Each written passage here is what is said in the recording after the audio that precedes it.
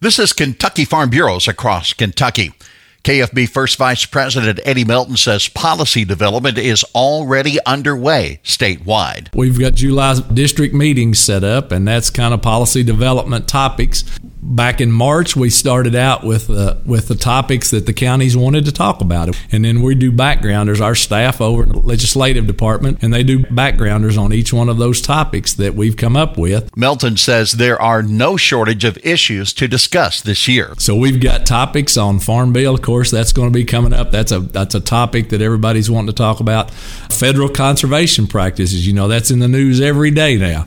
So we need to hear from our members about what they want to do. So we're putting some backgrounders together that we'll give out at those July meetings and let those counties go back and talk about those. Rural workforce development is expected to be a key issue for communities all across the Commonwealth. This is Across Kentucky.